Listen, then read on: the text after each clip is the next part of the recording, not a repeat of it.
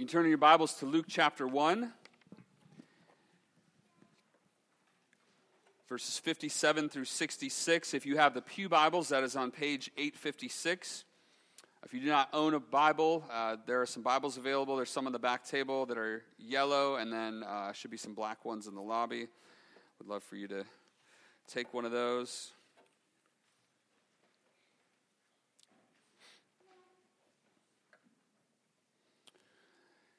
All right.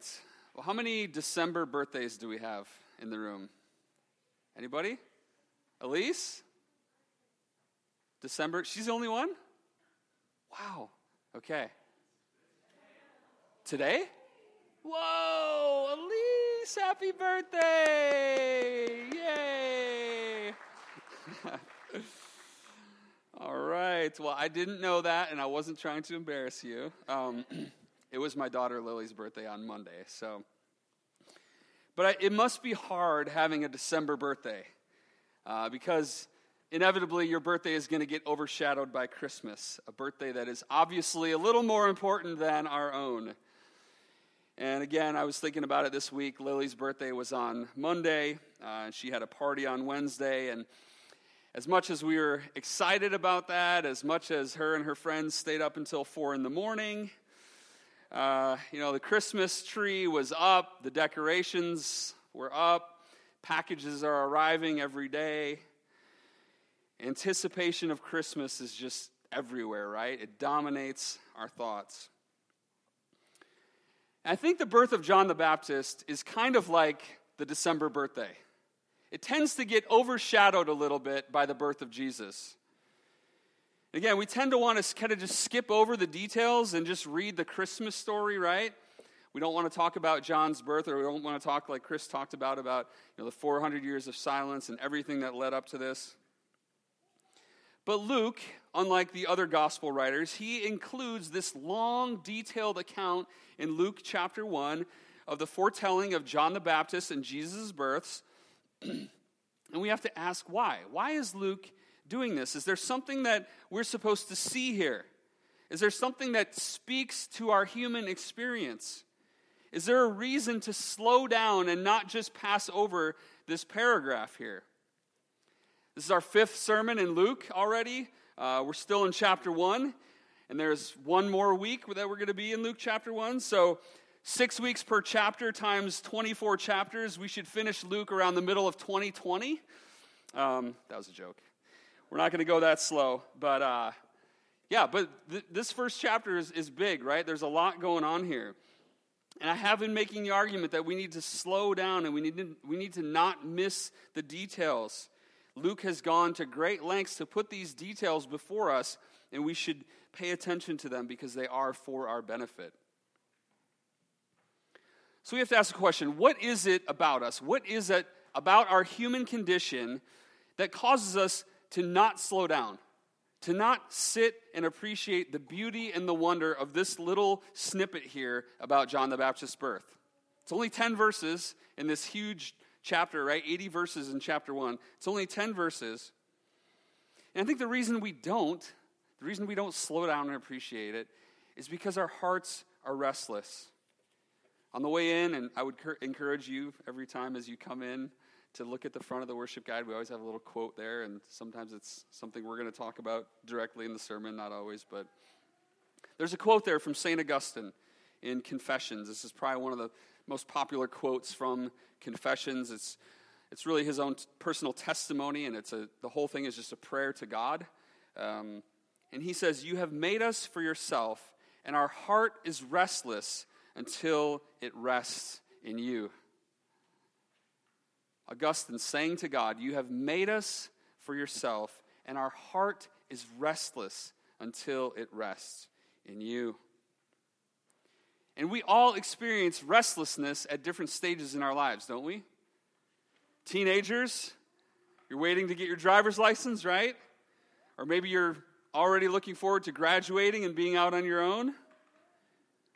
Young adults, you're anticipating and you're restless about the prospects of marriage or a stable job or just kind of overall calling and purpose in your life. What does God have for me in the future?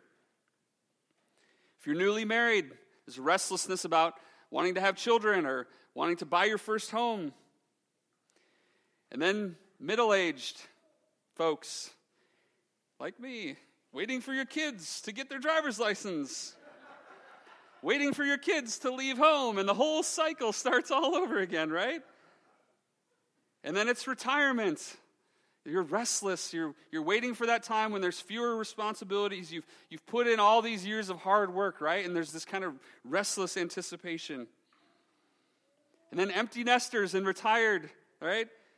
You're restless to see the grandkids. And then you're restless when they're there, right? And there's just this throughout our whole lives, right? We never escape this. We never escape this feeling of restlessness, like there's always something more. We're always anticipating and waiting for something more, and it never goes away, right? It never leaves us. Restlessness is our reality in a fallen world. That's what Augustine's talking about here. But does restlessness have to define our reality? That is the question for us as Christians. Does restlessness have to define our reality? And what would it look like for God to calm our restless hearts this Advent and Christmas season and beyond? If you're taking notes there on the top, kind of the main idea for this morning is that hope for our restless hearts can be found in the unfailing promises of God. Hope for our restless hearts can be found in the unfailing promises of God. You might be saying, well, what on earth does this have to do with John the Baptist? I'm glad you asked, because it has a lot to do with it, actually. This little snippet here, this whole chapter, but this little snippet is a foretaste of greater things to come. It's a foretaste of the coming kingdom. This is the focus of Advent, isn't it? Looking forward. We've talked about it, it's looking back and it's looking forward. And this is actually the whole focus of John the Baptist's ministry. John the Baptist comes to fulfill all these promises of the Old Testament. He comes to fulfill what's talked about in Malachi at the end of the Old Testament, right? To return the hearts of the children to the fathers and the fathers to the children. So he's pointing backward and saying, I've come to fulfill what God promised, right? But then he's also pointing forward because he's pointing us to Jesus, right? So John's whole life and ministry lives in this tension of already not yet, pointing backward, pointing forward. So that kind of sets up where we're going. I want us to be mindful of those things as we read through this passage and unpack it a little bit here this morning. So let's go to our scripture passage. Let's see how these truths unfold for us. Luke chapter 1, verses 57 through 66. Now the time came for Elizabeth to give birth, and she bore a son. And her neighbors and relatives heard that the Lord had shown great mercy to her, and they rejoiced with her. And on the 8th day they came to circumcise the child. And they would have called him Zechariah after his father. But his mother answered, No, he shall be called John. And they said to her, None of your relatives is called by this name. And they made signs to his father, inquiring what he wanted him to be called. And he asked for a writing tablet and wrote, His name is John. And they all wondered. And immediately his mouth was opened and his tongue loosed, and he spoke, blessing God. And fear came on all their neighbors.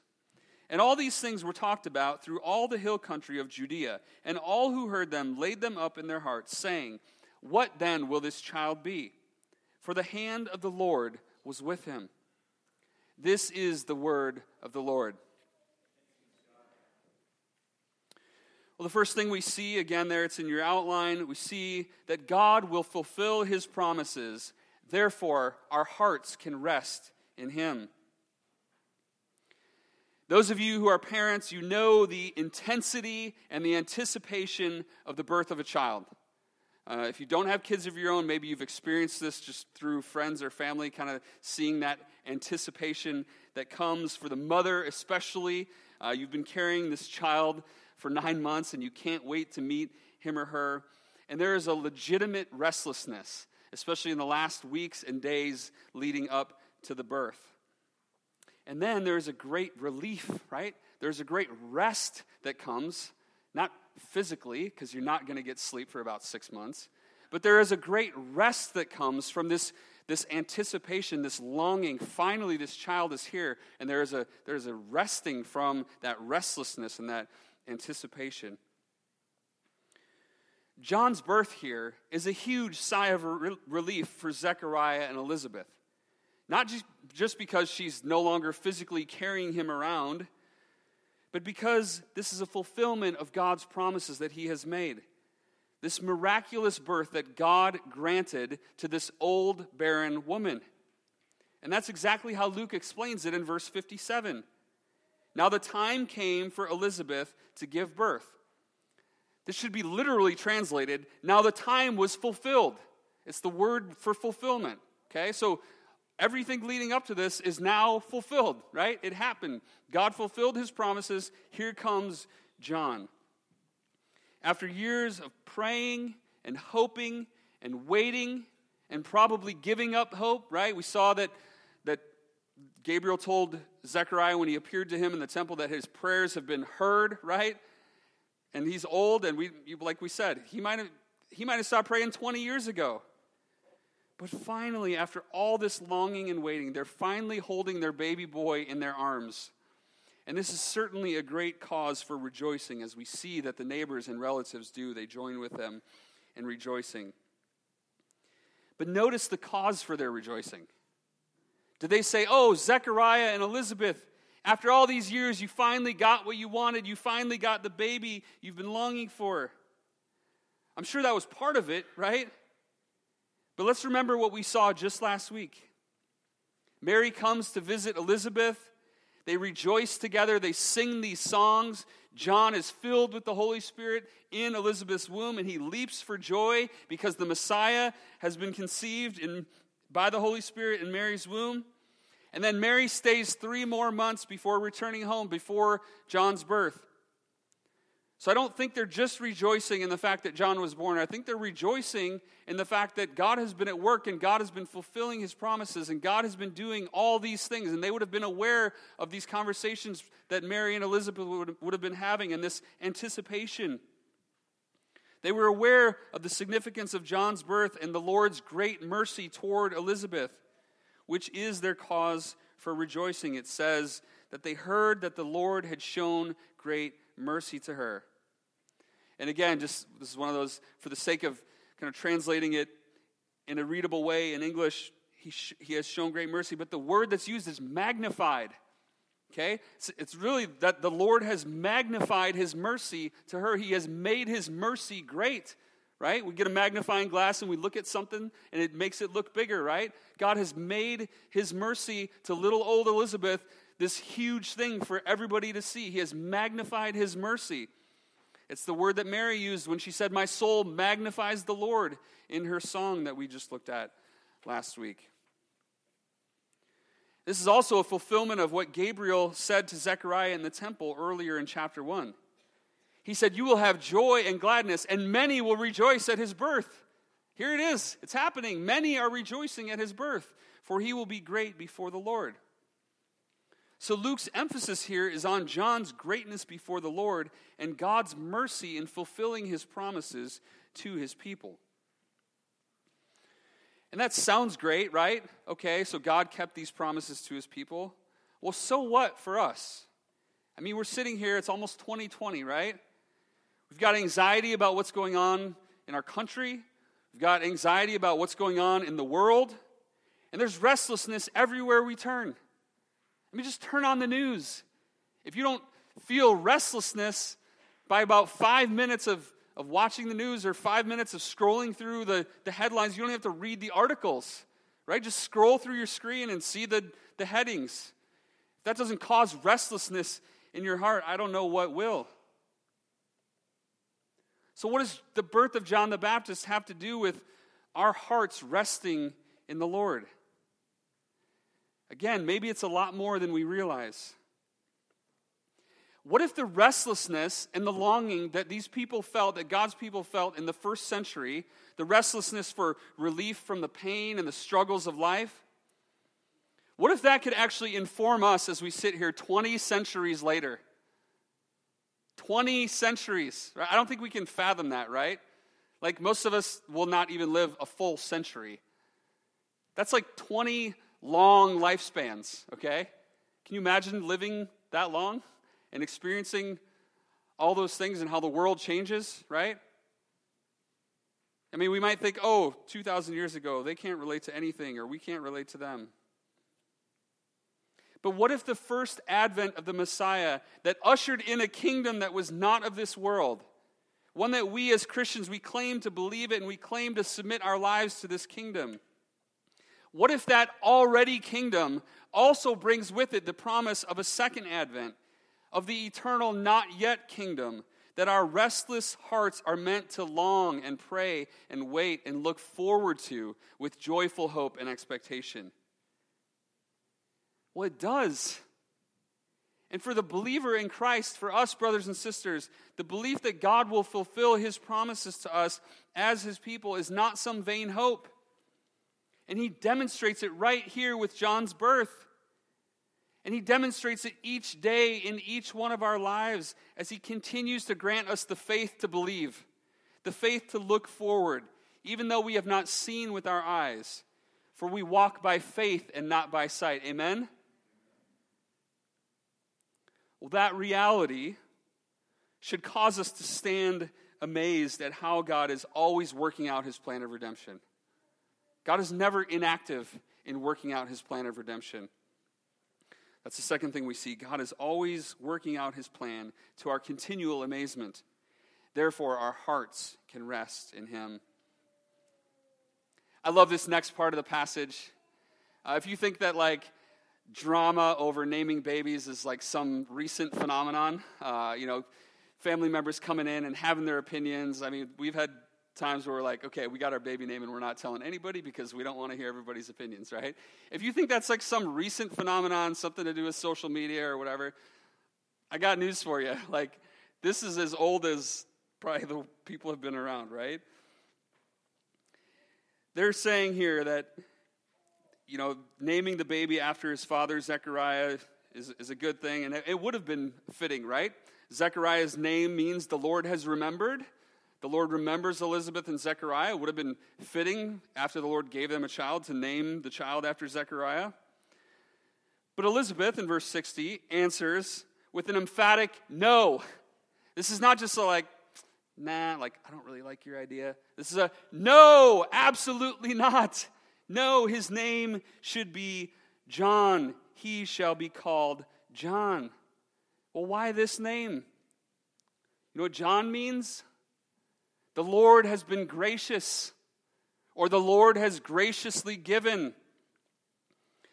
But the nosy people are like, well, why John? Where does this name come from, right? You don't have any relatives named John. So they go to Zechariah because they think, well, right, Elizabeth just had a baby. She's not all there, right? Maybe she just, I don't know. Zechariah, hey, what's going on? John, really? So they make a motion to him. And remember, he still can't speak at this point because he disobeyed, or he didn't believe what Gabriel said, and he was struck mute. So they find a writing tablet for him, and he writes down, his name is John. Contrary to their popular opinion, but in obedience to the Lord's command, he names his son John. And how do our nosy friends here respond? They all wondered. Now, this doesn't mean they wondered I wonder why they called him John. The word means marveled, or they were amazed, they were astonished. They couldn't believe it, they couldn't figure out what was going on. They were standing in awe of this. Wow, John, what? And the amazement must have been multifaceted. I don't think it's just about the name. I think the amazement comes that this old, barren woman has had a baby, right? I mean, they'd heard about Sarah and, they'd heard stories like this, but is this really possible in our day, right? So they're amazed. Second, they're probably amazed that Zechariah, who has been unable to speak for 9 months, that he has been unable to speak for 9 months because of this encounter with the angel. And third, they're amazed at the odd choice of this name, which means the Lord has been gracious. But it's just like the Lord to fulfill his promise and to do so in a way that magnifies his grace. Zechariah and Elizabeth did not deserve to have this child. Zechariah did not deserve to ever speak again. And God's people didn't deserve for God to come and break his long silence and send into the world this prophet to prepare the way for the Messiah who is to come into the world. But often, God works in ways that we don't expect, doesn't he? And he always works in ways that we don't deserve. That's called grace. Grace is getting what we don't deserve. And this is the story of all of our lives, isn't it? This isn't just saying that God causes his sun to rise on the evil and the good, and he sends his rain on the just and on the unjust as a display of his common grace, which Jesus talks about in Matthew chapter 5. It's not just that, but it's that he saves us. He saves us by his grace when we were dead in our sins, Ephesians chapter 2. This is God working out his plan of redemption in a way that we could have never imagined. We would have never wrote the script this way. The circumstances surrounding John's birth and Jesus' birth and our new birth in Christ should all cause us to stand amazed at what God has done to save his people. I think one of the surest signs from a human perspective of the validity of someone's testimony of coming to faith in Christ is their firm grip on the grace of God, a firm grasp of the reality of the grace of God in their lives. When you hear someone say, "How could God save someone like me?" Think about John Newton, slave ship captain. He's converted in the midst of this horrible life that he's living. And he writes the song, "Amazing Grace," that starts off famously, "Amazing grace, how sweet the sound that saved a wretch like me." That was very personal for Newton, right? He knew that he was a wretch. He knew that he was dead in his sin. But you don't have to be a slave ship captain to experience this type of grace. You don't even have to be leading an outwardly wicked life by worldly standards. Some of the most radical conversions are about people who are trying to live religiously and do the right things for all the wrong reasons. Go read the testimonies of Martin Luther and John Wesley. Go read about their conversions. They're in the ministry, right? They think they're serving God. And God reaches out and awakens them to his grace.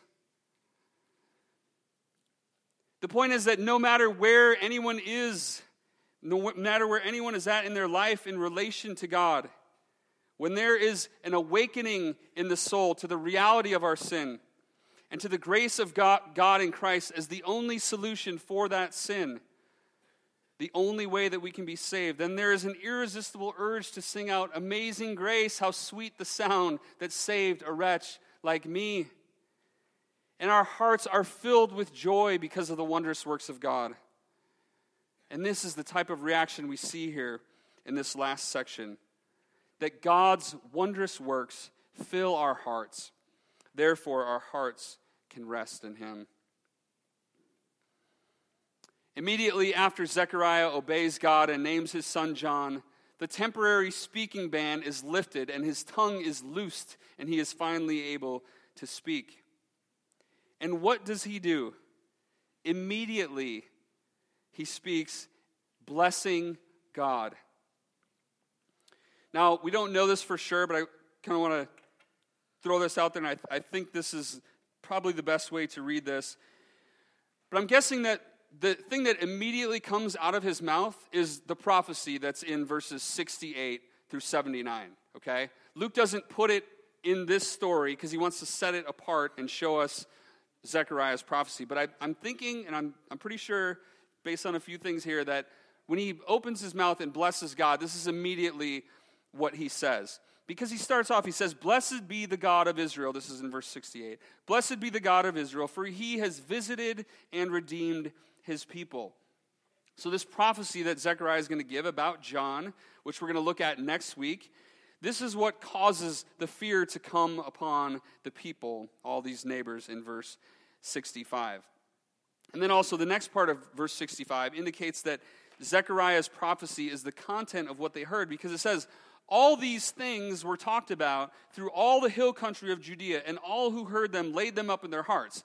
So Luke is like kind of saying, like, here's what happened over the next several, weeks and months, right? Like, they're all laying these things up in their hearts, and they're all being talked about. This couldn't be talked about throughout all the hill country of Judea, like in that moment, right? So the prophecy is the content of what is being talked about throughout all the hill country of Judea. Now, of course, all these things there could refer just to John's birth and his name. But then they say, what then will this child be? Which all who heard it were asking. So again, this question, what will this child be, is probably in response to Zechariah's prophecy, where he gives this detailed explanation of who John is going to be. Okay, and then Luke concludes with the important reminder that the hand of the Lord was with him, that is, with John the Baptist. And this should be obvious because of everything that has happened, because of his miraculous birth, because of him being filled with the Holy Spirit from birth. But Luke doesn't want us to forget that God is actively and intimately involved in all of these details. When we see this, the hand of the Lord, it's a description of God being actively and intimately involved in something. So he was with him at his birth, and he will be with him throughout his life and throughout his ministry and even in his death. But I want us to come back to this verse in verse 66. It says, all who heard these things laid them up in their hearts. So, again, I think this is Zechariah's prophecy. They're laying these things up that he has said in their hearts and saying, what will this child be?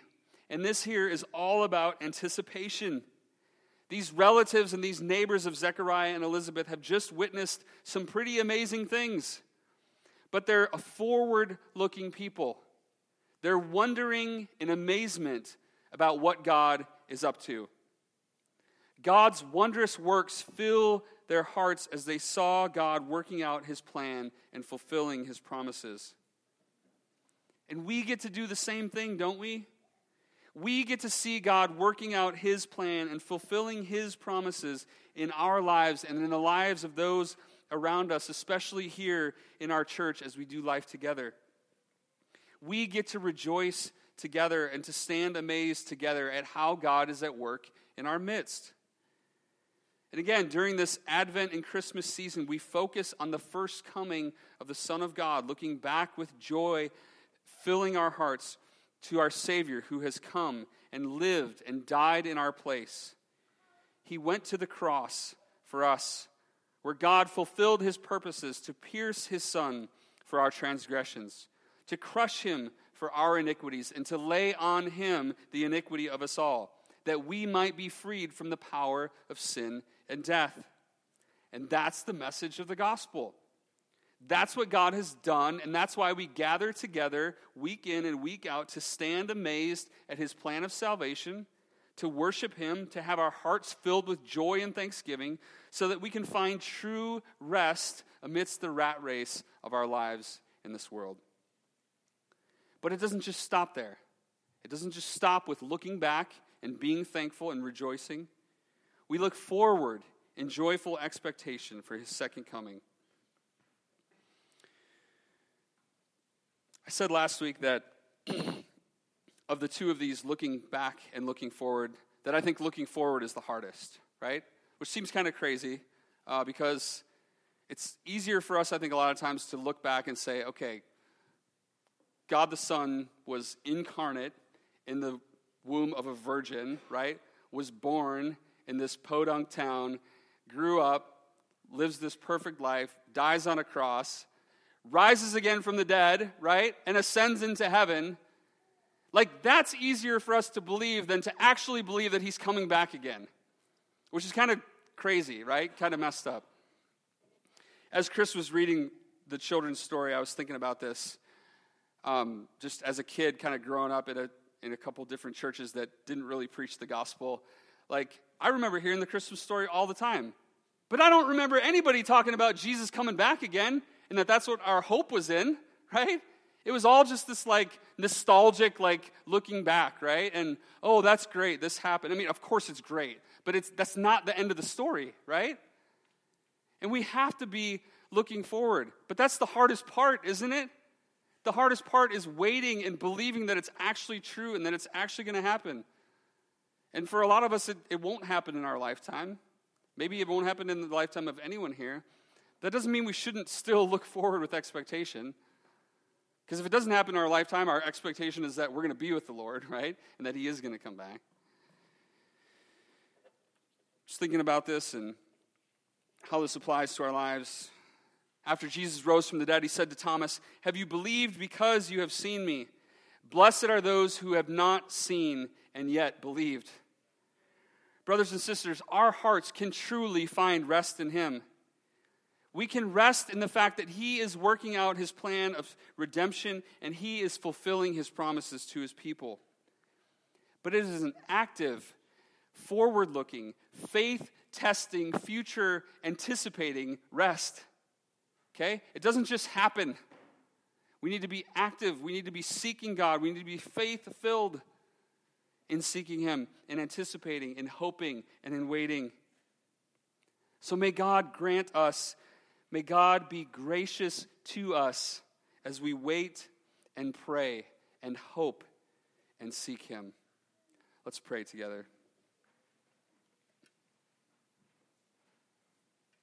Father, we need this reminder day in and day out that you are coming again, that you are coming to make all things new, that you are coming to judge the living and the dead, and that your kingdom will have no end.